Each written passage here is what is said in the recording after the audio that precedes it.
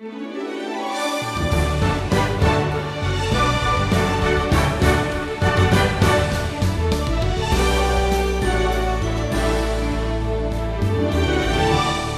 you ever grown comfortable with a particular sin?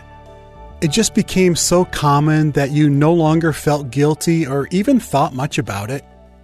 It's easy to become comfortable with sin and to ignore its consequences. Through the prophet Jeremiah, God gave a warning of coming judgment and an appeal for repentance. Jeremiah reminds us of the Lord's mercy, but also just how critical it is that we confess our sin and turn from it. Here's Stephen with more. Dr. Harry Ironside pastored a church in Chicago during the early 1900s. As a young man, he wasn't developing the kind of humility he thought he should have, so he asked an older Christian friend what he ought to do about it. His friend gave him some rather poor advice. He told him that if he wanted to be humble, he needed to do something humiliating. Well, like what? Harry asked. Well, his friend told him, you need to create a sandwich board. That's that large board you might wear in the front that's strapped to another board that hangs over your back. And he said, write on those boards the message of God's judgment and the plan of salvation, and then walk through the shopping district in downtown Chicago for an entire day, and that will help make you humble. Well, Ironside followed his friend's advice, and when he returned to his apartment after a humiliating day of ridicule and people laughing at him, he was exhausted. But as he took off that sandwich board, he found himself thinking to himself, there's probably nobody else in Chicago humble enough to do what I just did. It only created more pride. Listen, beloved, humility isn't developed by being humiliated. It isn't, being jeered at or even thinking poorly of yourself. Humility is when you don't think about yourself at all. You've simply surrendered to live for God and for others. Humility is the opposite of self-centeredness. When I think of the prophet Jeremiah, I think of a truly humble man, not because he was humiliated, but because nothing in his life seemed to be self-centered. It's as if God told Jeremiah to become a living billboard. His life will be a sandwich board, essentially delivering the message of God's judgment and salvation. And his world is going to jeer at him and mock him and, frankly, ignore him. Now, here in chapters 2 through 6, Jeremiah is going to deliver two messages. The first sermon takes you from Jeremiah 2 all the way through chapter 3 and verse 5.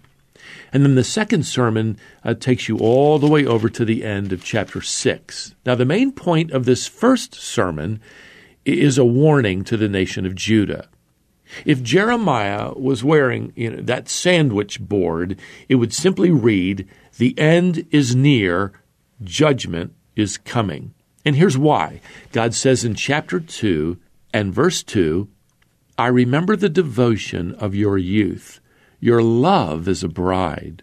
Well, the people here are pictured as a newly married bride who then becomes unfaithful to God, her groom. God says down here in verse 13, "My people have committed two evils. They have forsaken me, the fountain of living waters, and hewed out cisterns for themselves, broken cisterns that can hold no water."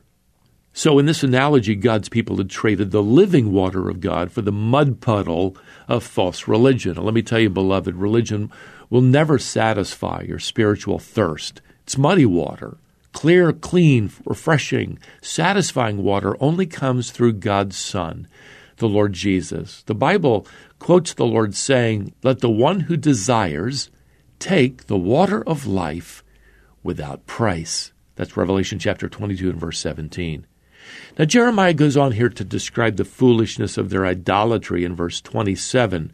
He pictures the leaders of Judah saying to a tree, "You are my father," and to a stone, You gave me birth. In other words, everything evolved. We're all related somehow to a tree or to a rock or a stone. You might think that people today are smarter than that. Well, not really. People believe to this day that they're the result of an explosion of stars out there in the universe. In fact, I heard a scientist say not too long ago, you ought to feel good about yourself because you're the result of that explosion, and you are made of stardust. Well, that's no different than the people in Jeremiah's day saying, to a rock, you gave me birth. It's the same thing.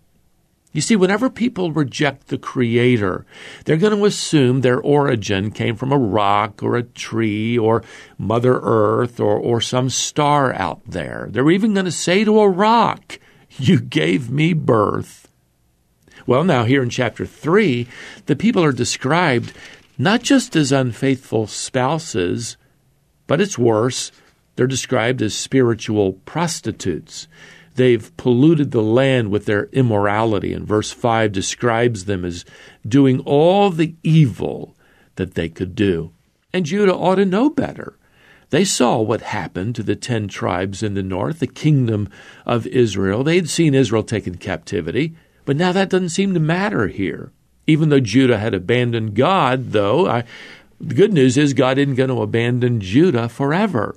In fact, he gives them this promise here in chapter 3 and verse 15. I will give you shepherds after my own heart, who will feed you with knowledge and understanding. Now, this promise is partially fulfilled in every generation, by the way, even to this day. And in fact, this is the verse we've chosen for our seminary, Shepherd's Theological Seminary. As we train Bible expositors and pastors and church leaders, we want to be involved in God's promise to provide shepherds for his people in every nation. But now for Jeremiah here, his generation doesn't want anything to do with godly shepherds. And so Jeremiah, he's walking through the shopping district of Jerusalem, so to speak. He's got that sandwich board on that reads, the end is near and judgment is calling, and they don't really care. Well, God speaks through Jeremiah here now in chapter 4 and verse 6. I bring disaster from the north and great destruction. A destroyer of nations has set out, and your cities will be in ruins without inhabitant. Now, this destroyer of nations is Babylon, and there's no escaping the Babylonian army. They've already set out. So Jeremiah isn't smiling here. He isn't laughing. He isn't gloating as he delivers this message of judgment. In fact, he says in verse 19, my anguish, I rise in pain. Oh, he's weeping. He's going to become known as the weeping prophet. See, Jeremiah is making it clear why God will arrive in judgment. He's going to list now a number of Judah's sins in chapter 5 and verse 1. The people do not seek for justice or truth. They, verse 2, swear falsely. They refuse correction and do not repent. Verse 3. Down here in verse 12, it says that in their arrogance they proclaim, he, that is God, will do nothing. No disaster will come upon us. In other words, God's not going to do anything to us. We're not facing judgment. God isn't going to judge anybody. Well, doesn't that sound just like people today? And just like the nation of Judah, so many people today are in for a shocking surprise when they finally meet God. Well, now Jeremiah preaches here in chapter 6 about the certainty of Jerusalem's destruction. There's a vivid poetic language here that gives the details of what's coming. Verse 6 says that the Babylonians are going to cut down trees and build siege ramps against the city of Jerusalem, the city that must be punished, God says.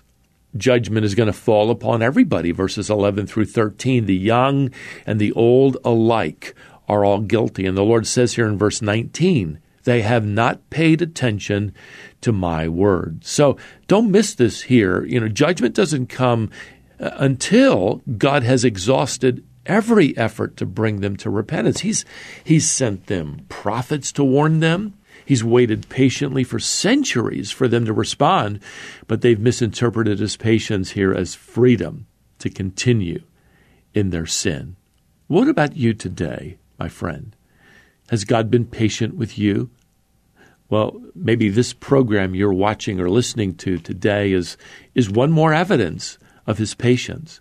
It's one more invitation. It's one more warning to you.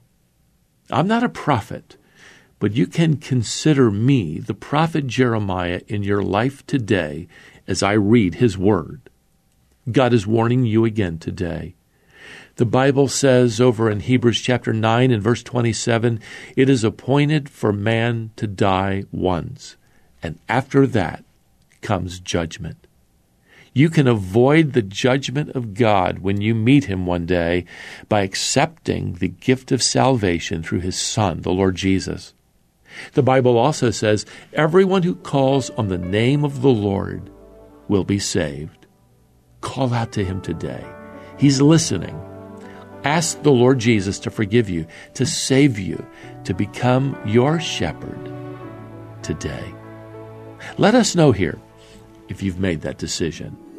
And until our next wisdom journey together, may the grace of the Lord Jesus Christ and the love of God and the fellowship of the Holy Spirit be with you all. Amen.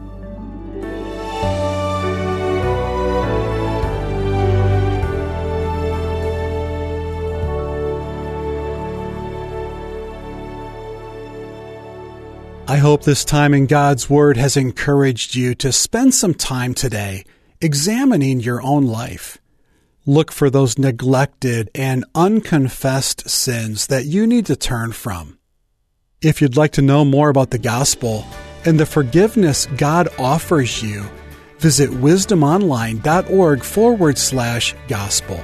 The information there will help you understand the forgiveness God offers you. And join us next time on this wisdom journey.